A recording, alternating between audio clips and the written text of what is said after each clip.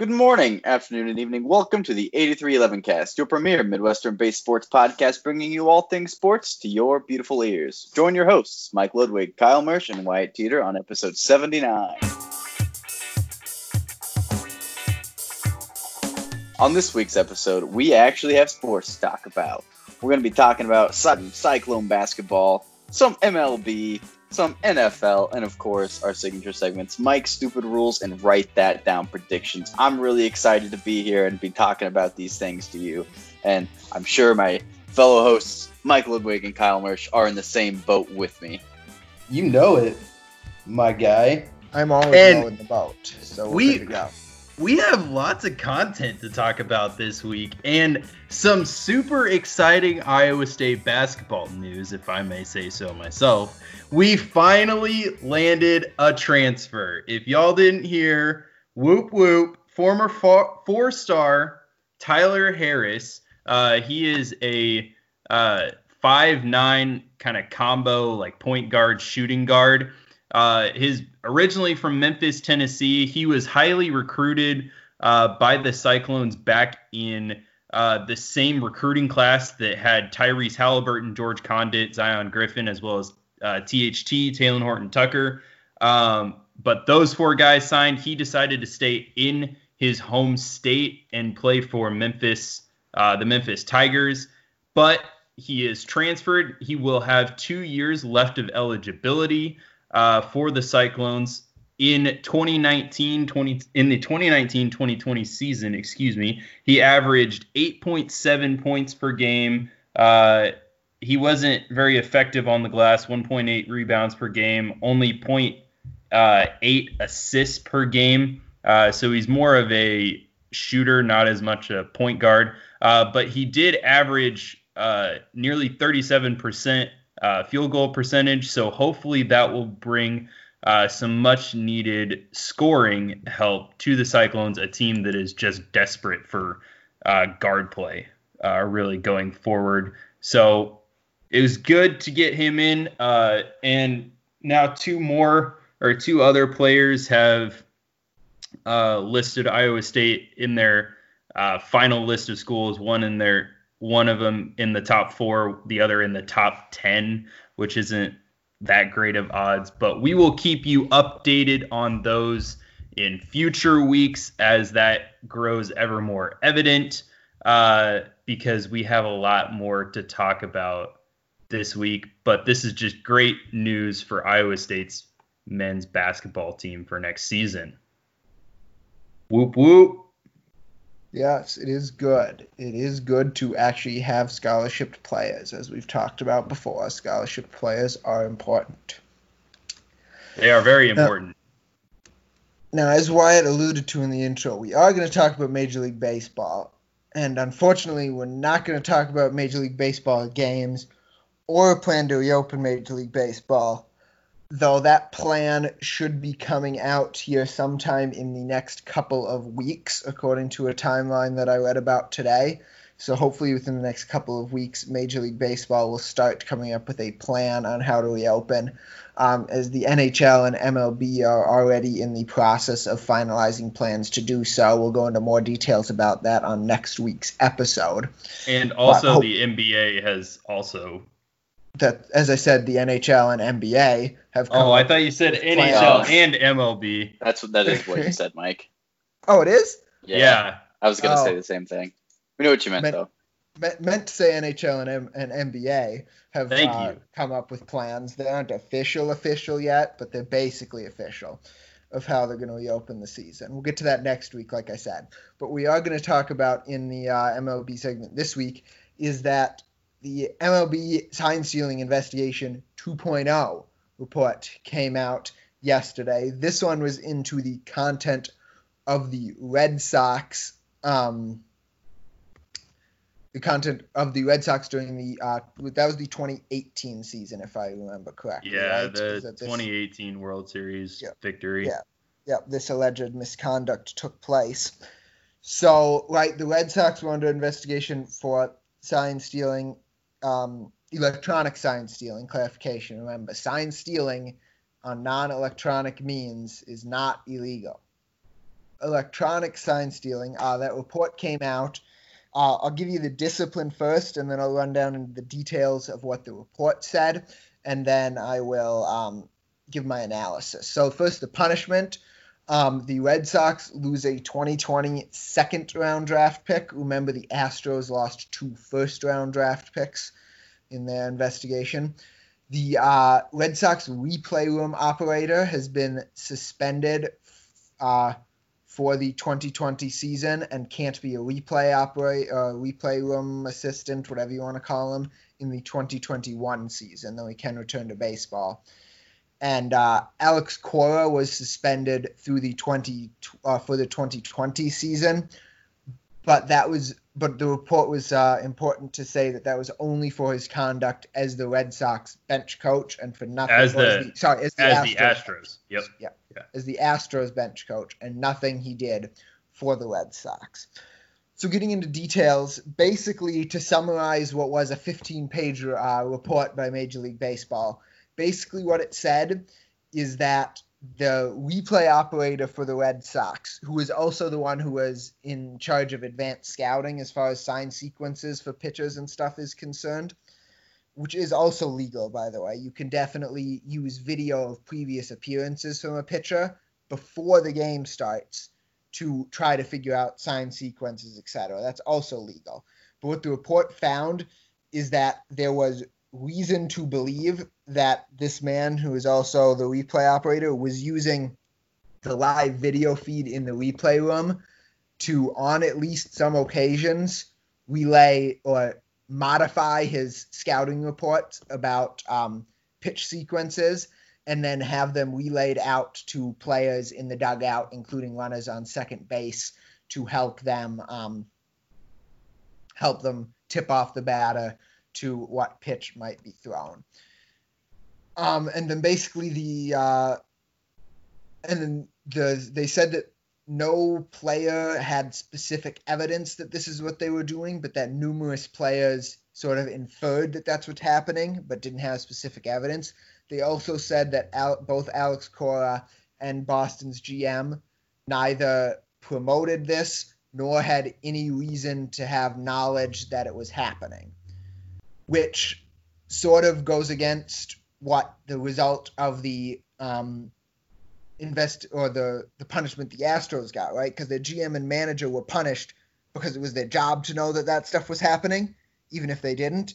But apparently it's not Alex Cora's job to know if that stuff's happening, even if he didn't. Anyway, and then was there any other things that the report specified that I'm forgetting? Not really. Those were the big not things. Really that I can add. That was pretty much the summation of that report. And so here's my take on this, and I'd be interested to get your takeaway. I'm not going to comment on whether the punishment was severe enough. I mean, I don't think it was, so I guess I am going to comment on it. But here's what I don't get. So Alex Cora had no knowledge, apparently, of this electronic sign stealing that was happening, right? This means one of two things for baseball, right? So remember that Alex Cora was the ringleader of that sign stealing thing that the Houston Astros were doing, right? And it was successful, and they were getting away with it at the time. So he goes to Boston, right, as the manager, and apparently he doesn't continue that scheme, but the Red Sox were also electronically stealing signs through no knowledge of Alex Cora. That means one of two things for baseball. First of all, that report is absolute crap and that Alex Cora is definitely involved, but Rob Manfred doesn't want to punish them for some reason. Or two, that electronic sign stealing is absolutely completely widespread in the game of baseball, and pretty much everybody, and you have to assume that pretty much everybody's doing it. Those are the only two logical outcomes I can come up with out of this. Basically, when I first saw this notification on my phone of basically the summary of what the punishment was, my initial reaction was, wow, they basically took a feather and slapped the Red Sox on the wrist with this. Like, you're banning a replay operator, so what? Go find a new one. Like, that's easy. You you lose a second-round draft pick, so what? You're not losing a first-round draft pick. First-round draft picks are where your future cornerstone, potentially, of your organization comes from. Not true in baseball, but okay. I mean, just as many stars were picked in the umpteenth round in baseball than in the first round. The baseball draft is so much more of a crapshoot than any other sport. That's true, but generally your first round, you hope that they're going to be there in the least amount of time to impact the game of baseball. But oh well. I mean, the second they're not enough punishment. Suspension of Alex Cora only for the conduct with the Astros. It boggles my mind that he had no knowledge that this was happening. Like, when you think about it, something that this reminds me of is when Louisville had that their men's basketball scandal, and Richard Pitino, was it Richard Pitino, right? Rick Pitino. Rick Pitino, he claimed he had no knowledge of anything happening. As a head coach or a manager of a baseball team or a basketball team, there's no way that you don't know what is happening. You can't go around through the clubhouse or through a locker room and not hear conversations of stuff that's happening. It just boggles my mind that he had no idea what was happening whatsoever. So I believe for whatever reason, Alex Cora is just getting off almost scotch-free, like, with this. Just a year off from baseball. Who cares? Why won't the commissioner actually punish people is my question. They need to make an example, otherwise sign stealing is just going to be a normal occurrence, and every team is just going to have to do it in order to win. So I do have a comment on that. This has been my opinion since the whole Astros cheating scandal came out, in that I think most every MLB team is doing some sort of illegal use of footage or something along those lines, akin to sign stealing. So if you start punishing just these one or two teams and the other teams get off scot-free, that doesn't seem fair. So why not punish the entirety of the MLB? I don't know. I think this is a more widespread issue than it's being made out to be. Honestly, I don't have any proof, and obviously this is just my opinion, but I think that's why these punishments are so light. I don't see why else that would be. Like, what's another logical explanation for that? I mean, punish these teams and then crack down on all the other teams if you don't want that to happen. That's how it should be, in my opinion.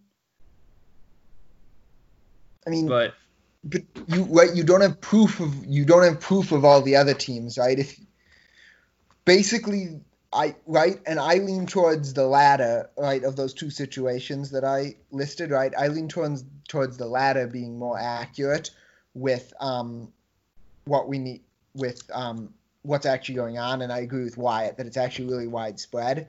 But you don't have proof that the other teams are doing it, so you can't punish them. But you don't want to ridiculously punish the two teams that happen to be dumb enough to get caught doing that everybody else is doing. That's my understanding of what Manfred is doing with this. Whether it's right or wrong, that's my understanding of what he's doing. And is it going to dissuade it? I think there's internal memos going around Major League Baseball that acknowledge that people are doing this and telling them that it won't be tolerated anymore is personally what I think is happening. He's choosing an internal don't do this anymore as opposed to external punish these two teams as an example. That's what I think. But you got to keep in mind, too, if this was a widespread issue that's been going on for a couple of years, that almost completely strips away the I don't know what's the word I'm looking for here. It strips away the amazingness, I guess, of winning the World Series over the past couple of years. It strips away that kind of sense of achievement, I suppose. If you find out that everybody's been cheating, it's like, who cares, you know? But just my thoughts on the subject. Yeah, it's Yeah, it's an interest. It'll be definitely something to keep an eye on as the seasons go forward. See if more teams get caught, right, or get accusations leveled against them over the course of the next couple of years too. Might give us a better idea of how widespread it's been in this era. So hopefully it doesn't continue though, because I don't like it. It's not good for baseball, in my opinion. So No. I mean, I don't like it either, because I continue to think about it. I'm like, if the Royals had used, or they were better at sign stealing in 2014, could they have beaten Madison Bumgarner and the Giants and won back-to-back World Series? Who knows? But I mean, you just don't know. Like, I think it diminishes the value of winning a World Series if you are cheating to get there. But if everyone's doing it, may the best cheater win? Is that how that's supposed to work? I don't know. It seems like it, but baseball is not the only thing that we're going to be talking about today, because the NFL draft just happened for us as we're recording this. Just happened this past week, and I think we're going to talk to you a little bit about that. Yeah. yes, yes, we are. Yes, it did happen, and it was virtual. And then, of course, all of these reports came out that said they had these boosted numbers and ratings off of it. Well, of course, everyone's at home and it's the only thing to do and on TV. So, of course, people are going to watch it. But, I mean, it was an interesting draft, in my opinion, to see, especially like everyone's setups. Cliff Kingsbury had only a couple wins last year, but he was drafting in his mansion. Jerry Jones was drafting on his $250 million yacht. And having a bunch of people hold his cell phone because he couldn't do it himself. And it was interesting to see like all the players' reactions with all their families and stuff like that. But in my opinion, and I know this was from Wyatt had the same opinion, the first round started out super boring. Like, everybody had been mocking the draft pretty much one way, with a lot of the top teams just getting some like players that everybody was saying, and then they ended up drafting those players. It wasn't until pick 13 that we had the first trade, when San Francisco traded down. And Just one spot though, wasn't it? Like 13 to 14 that trade. Yeah. So Tampa Bay could move up and draft the Iowa offensive lineman, but Yeah. It didn't really get interesting until the later part of the first round, when some picks were just happening. The SEC dominated the first round, but it seems to be the stat line of drafts of late. I think it was either they set the record again for number of players drafted in the first round. I think it was 15 by a single conference. So nearly half the first round draft class was from the SEC. But in my opinion, I don't know about you, Mike, the biggest surprise of the first round for me was the Packers trading up to draft Jordan Love, quarterback out of Utah State. Absolutely. You have possibly one of the greatest quarterbacks like in the NFL right now, or not possibly. You have a top 5, top 6 quarterback in the NFL right now, signed on a long-term, super expensive contract, high dollar contract. Right. So that's the key. The signed on a long-term deal is the key, right? Because in this latest collective bargaining agreement era, right, where draft picks are slotted, so you don't have to pay, your first round draft pick quarterback who's never played in the NFL before extravagant money like you're used to. Since that happened, right, the most valuable part of having a young quarterback was the fact that he was cost controlled, right? Yep. The fact that Aaron Rodgers doesn't have, 1 or 2 years left on his deal, right? He's got 4, right? 3 to 4, which means essentially you've burned all of the time where Love is going to be cheap and affordable on this rookie deal. But because Aaron Rodgers is still going to be there, he's not going to be playing, right? That's one of the main values of having a first-round quarterback is their cost control, and you're going to lose that now even. Look at Patrick Mahomes. got to sit behind Alex Smith for 1 year. Cost control. 2 years later, in his second full season of starting, third season in the NFL, wins a Super Bowl. Cost control. You're not paying your superstar quarterback a ton of money, so then you can pay other people around him. That's that. But yeah, it was shocking to me. I thought the Packers would go after more weapons for Aaron Rodgers, possibly. Like wide receiver. I had a couple Packer fan friends of mine who really wanted to take Denzel Mims. Yeah, either Mims slid a ton. He did. He was there mid-second round still. But the Vikings picked Justin Jefferson, and a lot of Packer fans were like, and that was one pick later. Correct me if I'm wrong. Vikings should have picked before the Packers because both the Bills and Vikings got eliminated from the playoffs before the Packers. So Vikings, I guess whatever it is. But if they were trading up, why not potentially trade up to get Justin Jefferson or something like that? There were reports that I saw today that the Packers were trying to trade up with the Vikings, but they were trying to trade up with the Vikings in order to get Love, is what it sounded like. So, well, a lot of the reports that I saw said that the Packers were dead set on drafting Love, no matter what it took, which was just absolutely mind-blowing to me. And he didn't have a great junior season. He threw the most interceptions in the entire FBS. 17 interceptions in the season. Like, okay, Jameis Winston, stop throwing it to the other team. But I guess they saw a lot that they like, and they think he can be the successor to Aaron Rodgers. Will that come sooner rather than later? Will Aaron Rodgers be traded at some point? Who knows? I mean, they can just continue the plan. Aaron Rodgers can be the Vikings quarterback in a couple of years. Yep. Just a thought. Would you like that? Would you like that? I have no idea what I would think of that. It would be hilarious that it happened twice, 2 Packers quarterbacks in a row. Yeah. But I have no idea if I would like that or not. And it wasn't even the only stupid pick. I feel like the Packers' first 3 rounds were disasters. Oh, right? Yeah. They drafted a third-string running back in the second round. Right. He wasn't even listed as one of the top 250 players in the draft, according to Pro Football Focus. And the Packers drafted him in the second round. And then they drafted a tight end in the third round, except they drafted essentially the exact same player in the third round last year. Same type of player in the third. I don't know what the Packers were doing.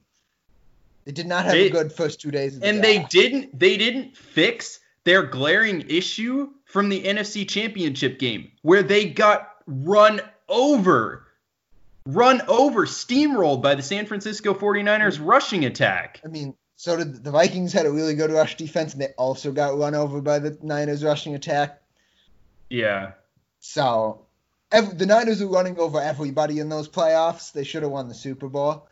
They should have continued to run in the Super Bowl, but they didn't. That's one of the reasons why they lost. Yeah. Not the only reason. I don't know what the Packers were doing. We'll see how it plays out. I mean, you can't really evaluate drafts for like 3 more years. So talk to me in 3 years, and we'll see how this draft played out. That's what I would say. Maybe in 3 years, Aaron Rodgers is gone and Jordan Love is winning a Super Bowl. And then we'll all look stupid for calling this a horrible draft pick. Yeah, but if the Packers managed to do that twice in a row, screw them. Yeah, I agree with you on that part. So, we'll see. But the Vikings were also drafting, as was everybody in the NFL. All the teams were drafting. Yeah. So, Mike, give us your thoughts on how your team drafted. Yeah, I think the Vikings did a good job. Overall, I was happy with the Vikings draft. I think they went out and addressed their position of needs well. That pick of Jefferson in the first round there at number 22, I think was a very good pick. They needed help at wide receiver to replace Stephon Diggs. This guy is similar build, similar route running and catching ability to Stephon Diggs. So I think it's a good replacement there. Cheaper and maybe a better teammate. Yeah, maybe a little less of a diva. We'll see. They also picked the cornerback, Glandy, at number 31. So I think that was also, I mean, right, your top two positions in need on the Vikings were cornerback and wide receiver. They picked two of them in the first round, is very good. In the second round, pick up a tackle. In the third round, another corner. I mean, right, your three positions of need. You address them well in the first 3 rounds of the draft, which is exactly what you have to do. If I though, think if you got good value out of that Baylor defensive end or tackle, Lynch. yeah, that was yeah. I mean, when you can draft the Big 12, I know the Big 12 isn't known for defense, but if you can draft the Big 12 player, the defensive player of the year in the fourth round, Yeah. it seems like a good thing. Yeah, he was fantastic for Baylor, and he was going up against, I mean, some good offensive lines, not fantastic, but like Mhm. he was handling a bunch of them. So Yeah. Minnesota, the Vikings also. Rick Spielman continued his plan of basically trading down whenever possible. I mean, in one of the most remarkable trades, at the end of the third round, the Saints traded the rest of their draft to the Vikings for the Vikings' last third round pick. So the Vikings picked up a fourth, fifth, sixth, and seventh, all for a third round pick there. The Vikings broke the record for most players picked in a draft in the 7 round era by picking 15 players, most ever in the 7 round era. So that was an interesting thing. But I mean, they did have a ton of roster spots to fill. The Vikings had 30 roster spots to fill going into this draft, so they needed a bit of help. The draft was going great for the Vikings, and then they ruined it in the 7th round when they drafted Nate Stanley. Nate Stanley's an awful quarterback. Even if he didn't go to Iowa, he's an awful quarterback. He's never completed more than 60% of his passes in his career. Why would you draft Nate Stanley? Not good. Bad juju. Bad Nate Stanley. I thought that was hilarious when I saw that. I was upset. I was sitting here in my chair, and all of a sudden I get a notification about Nate Stanley, and I'm like, why? I don't have Iowa as one of my favorite teams. Oh wait, the Vikings just drafted him. Oh no, this is a disaster. Anyway, in all reality, I think the Vikings draft went really well. What about the Chiefs for you, Kyle? Yeah, so I was actually really happy with the Chiefs draft class. At first, when I saw the first round selection, pick 32 of Clyde Edwards-Helaire, the running back out of LSU, I was a little upset because I figured we had more important needs. But then watching his tape, watching film, watching breakdowns of his game, I think that he fits really, really well in the Chiefs system with Andy Reid, and he's a great pass catching back, and he forced 97 missed tackles in the SEC last year, which is just fantastic. But Brett Veach just continues to prove that he seems like he knows what he's doing. Before the draft, it was mentioned that the San Francisco 49ers had put Dee Ford available for trade. So the Chiefs traded him away and got a better edge rusher in Frank Clark. So I just trust Brett Veach with all these people that he's picking that I haven't ever heard of and that aren't like the top names that are mentioned in the draft. I love the 2nd-round pick of Willie Gay Jr. He is a super, super good and athletic and speedy linebacker who has great coverage grades, which is something that the Chiefs severely lacked last year, was a coverage linebacker. He fell to the 2nd round because he was suspended for team violations. Allegedly, he punched their quarterback in the face. I don't think he's going to be punching Patrick Mahomes anytime soon. So hopefully it's all Gucci there.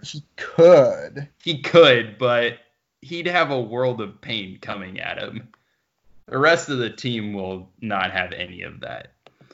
I loved the 3rd-round draft pick of Lucas Niang, tackle. It looks like we're going to try and switch him to guard, and he could potentially, depending on how the offseason goes this year, he could definitely fight for a starting spot at guard.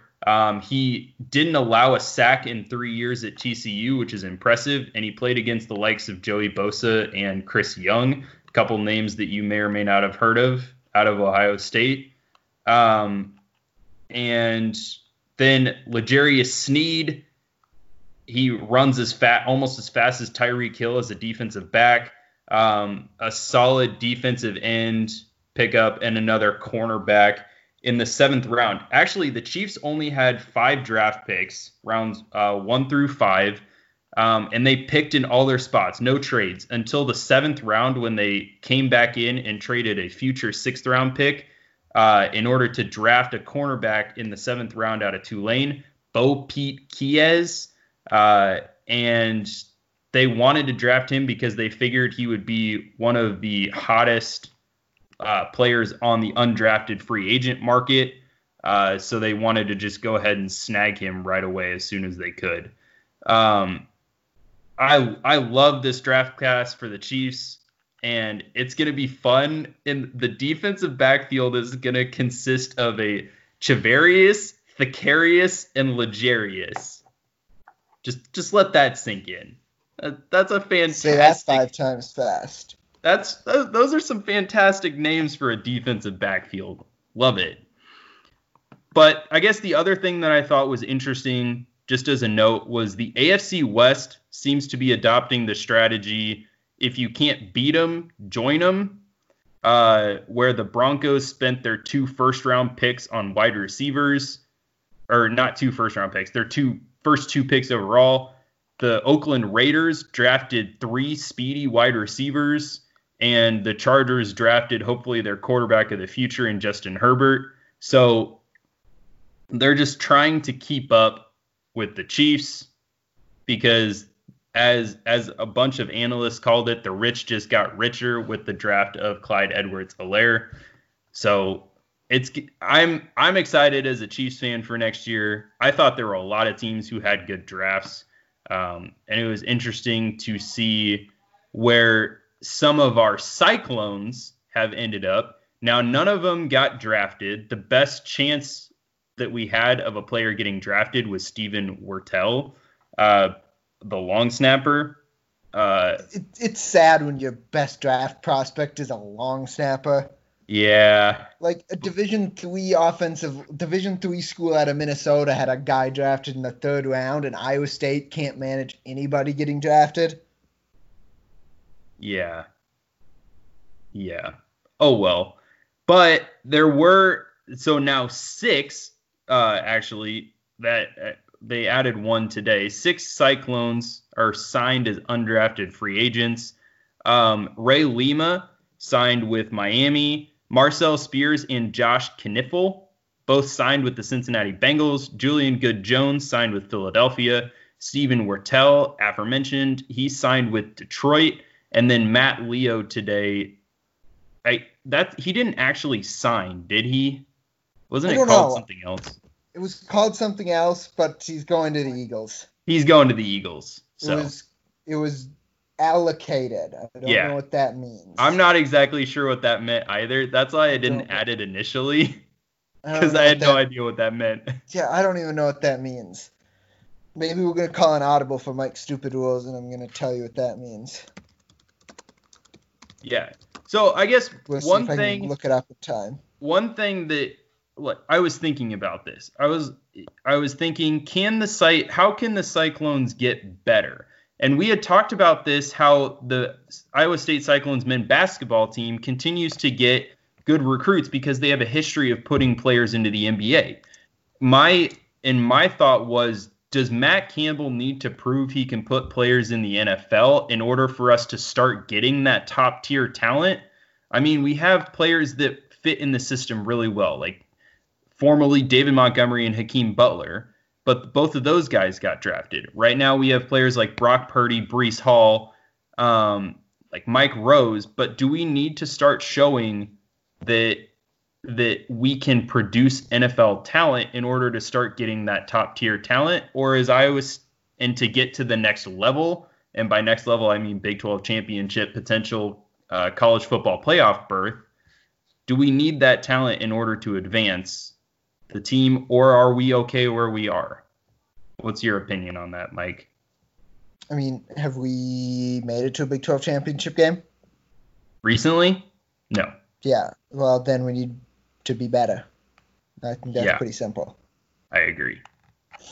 And I mean, that was the thought that came into my mind. I was like, we need to start producing, or like show that we can produce NFL talent so that we can start getting some of those big time players or bigger players. Yeah, that's definitely going to be part of it. But I think that's definitely part of it, going to be taking the next step. But I also don't think we're doing that bad in recruiting overall, right? Like, we've got a top 25 recruiting class for 2021 as of right now, right? Mm-hmm. We're doing – the recruiting is starting to turn around, even though we are not necessarily getting those big name or those players into the NFL. So recruiting is starting to turn a corner, we hope, and we'll see what happens from there. But yes, NFL players definitely help that. So hopefully we'll start to get some more players drafted, and then we can go from there. Yeah, I agree. Anything else about the draft? Wyatt, you got anything about the draft you want to add? I don't at all, actually, other than, making a comment on Roger Goodell's extremely robotic behavior. I think the draft actually went better than I expected it to go. It did go better than I expected. I enjoyed Bill Belichick's dog, all the dogs. Dogs yes. were the best part of the draft. Yeah, dogs were fantastic. I also like how you texted me or messaged me saying, was Andy Reid wearing the same Hawaiian shirt 2 nights in a row? I was curious whether he was wearing the same Hawaiian shirt both nights. He was not. He similar. wore 3 different Hawaiian shirts. Okay. So. Yeah, I assumed he would be wearing Hawaiian shirts each day, but I was like, wait, that one looks, if I remember correctly, that one looks similar to the one he wore for round 1. Is it the same? Yeah, they're pretty similar. Yeah. All right. Anyway, moving on to the only thing more exciting than dogs in the NFL draft. That is, of course, everyone's favorite segment, Mike's Stupid Rules. And I could not find the information about what on earth allocated means, so we're going to stick to our theme of rules for non-mainstream sports, and we are going to give you a golf rule this week. Golf probably has some of the strangest rules that you could ever think of, and here is one of them. So we're going to talk about how you remove dew from your ball if you happen to be, out playing golf early in the morning and, there's still dew on the ground. So if you were to wipe that dew off the ball with your hands or a towel at some point during the course of playing a hole, you are actually in violation of Rule 13-2, and that is a 2-stroke penalty. You are not allowed to wipe the dew off your ball during a hole. Now, you can remove it on the tee box before you hit the ball to start the hole, but not during a hole. That's a 2-stroke penalty. Don't wipe the dew off your ball or it's a penalty. Why? I don't know. That's dumb. It's just it's a stupid rule that I looked up and added to the outline. I do think that is a stupid rule. We don't have, if you really think about it, a lot of rules that we discuss on here aren't actually stupid, but that is a stupid rule.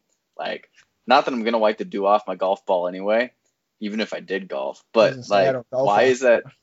I don't know. I find that to be strange. Can you apply a substance to the ball secretly and be like, ha? I'm just trying to stay true to the brand. It says Mike's Stupid Rules. So I got us a good and stupid one this week. Oh, I like that. It's just been a while since we've had a true stupid rule. I appreciate that, but man, that's stupid. Anyway, it's like you said, on brand. Keeping up with on brand, the thing that comes after Mike's Stupid Rules is generally our Write That Down prediction segment. And since the NFL draft has actually happened, we have a myriad of predictions to take off the board. Mike, do you want to tell me what those are? Yes, I will do that. First one to come off the board is one that I made after the Astros sign stealing report came out. I predicted that Alex Cora would get banned from baseball as a result of the the Red Sox investigation finishing. That is not what happened. So for that, I get a nah. Kyle predicted that Chris Jones will be traded for at least one draft pick here before the end of the NFL draft. He did not get traded, so nah. Kyle also predicted that at least 3 wide receivers would be drafted in the first 20 picks. That did happen. That was correct. So for that, he gets a ding, ding, ding, ding, ding. Ding, ding.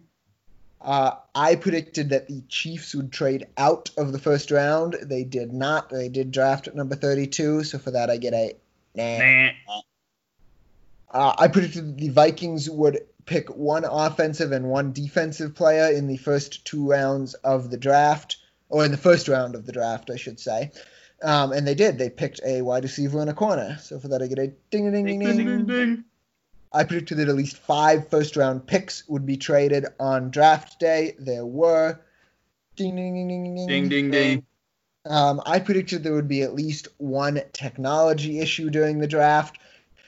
And I could argue that there were some technology issues. There was like some of the live cameras on GMs froze. Things like that. Did you hear the? Sorry to interrupt, but did you hear the producer? Sometimes when they were cutting back in to Roger Goodell's basement, you could hear the producer counting down from 5, and then that happened a couple of times. I don't think that's a really technical. Yeah. It's just an interesting production thing. Sorry for interrupting. Yeah, that's what I was gonna say. Is I could try to make an argument that counts, but it wasn't really what I wasn't really not gonna count that. So I'll take that as a wrong. So nah. And then going off that, Wyatt said there would be enough of an issue that the first round of the draft would be paused at least once. The draft was never paused. Nah. That is all that we had come off the board. Kyle, you want to start putting stuff back on the board? Yeah. So there's going to be a common theme tonight. We all kind of stuck with the theme. I'm predicting the next season Brock Purdy will break at least 2 ISU records.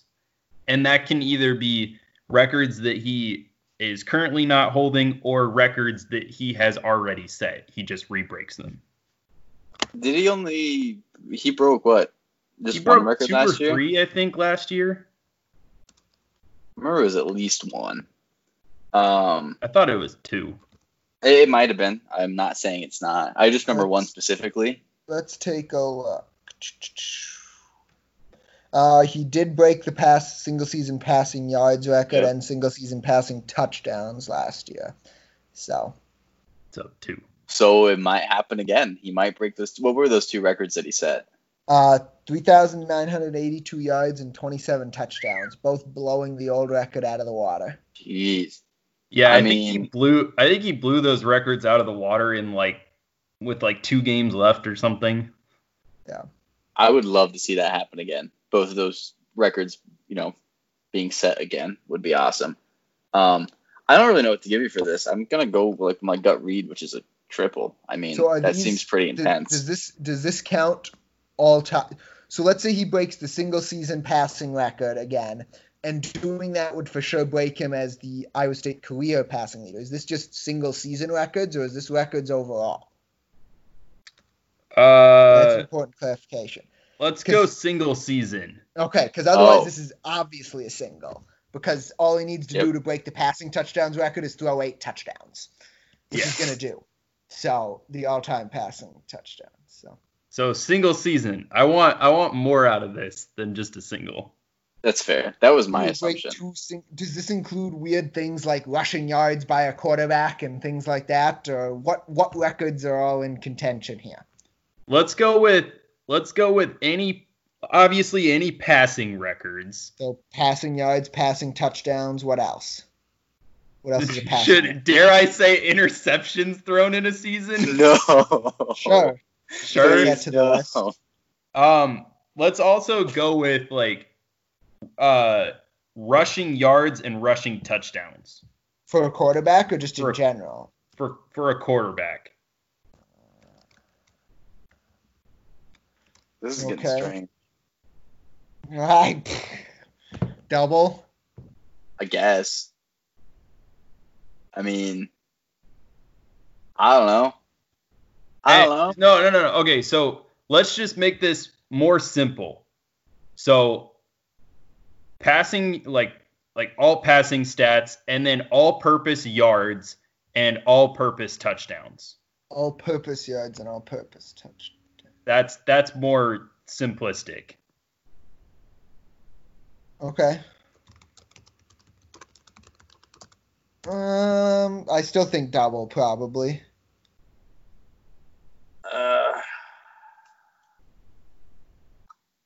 Some of these things might be tough to verify, but yeah. Double. I suppose. I mean, I guess. I don't know if I can convince myself to go up to a triple. That's what I was trying to do. No, I'm not going up to a triple. I'm We'll okay call with it the a double. All right. We'll call it a double. What do you got, Mike? Yeah, we'll see if you can spot the theme here. I'm going to predict that Brock Purdy will finish in the top 10 of Heisman voting next year. Ooh, I hope so. I hope this happens. My initial thought was triple. I don't think it's a home run unless you say he's a finalist for the Heisman Trophy.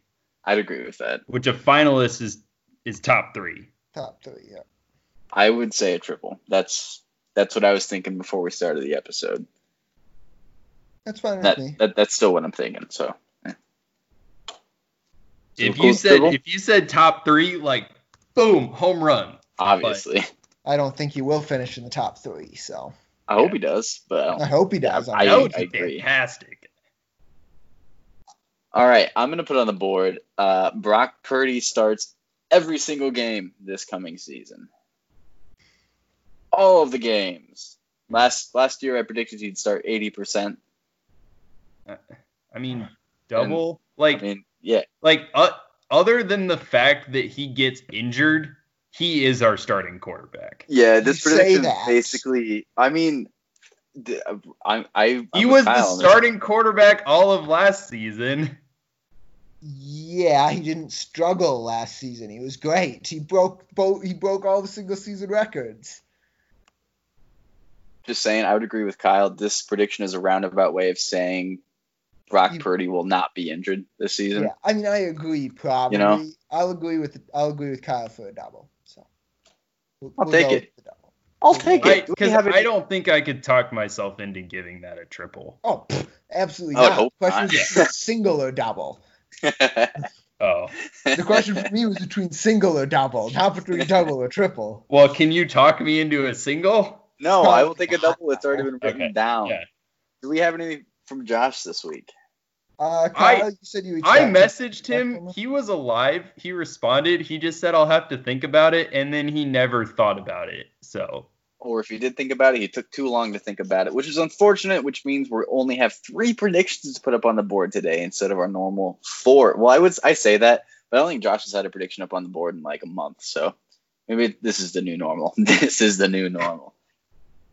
So, with that, that's the end of our Write That Down prediction segment, which also means we're at the end of the episode. Thank you so much for listening to episode 79 of the 8311 cast. We hope to catch you back here next week for episode 80. In the meantime, check out our social media on Instagram at 8311cast, and feel free to drop us a line on our contact page at 8311cast.fireside.fm/contact.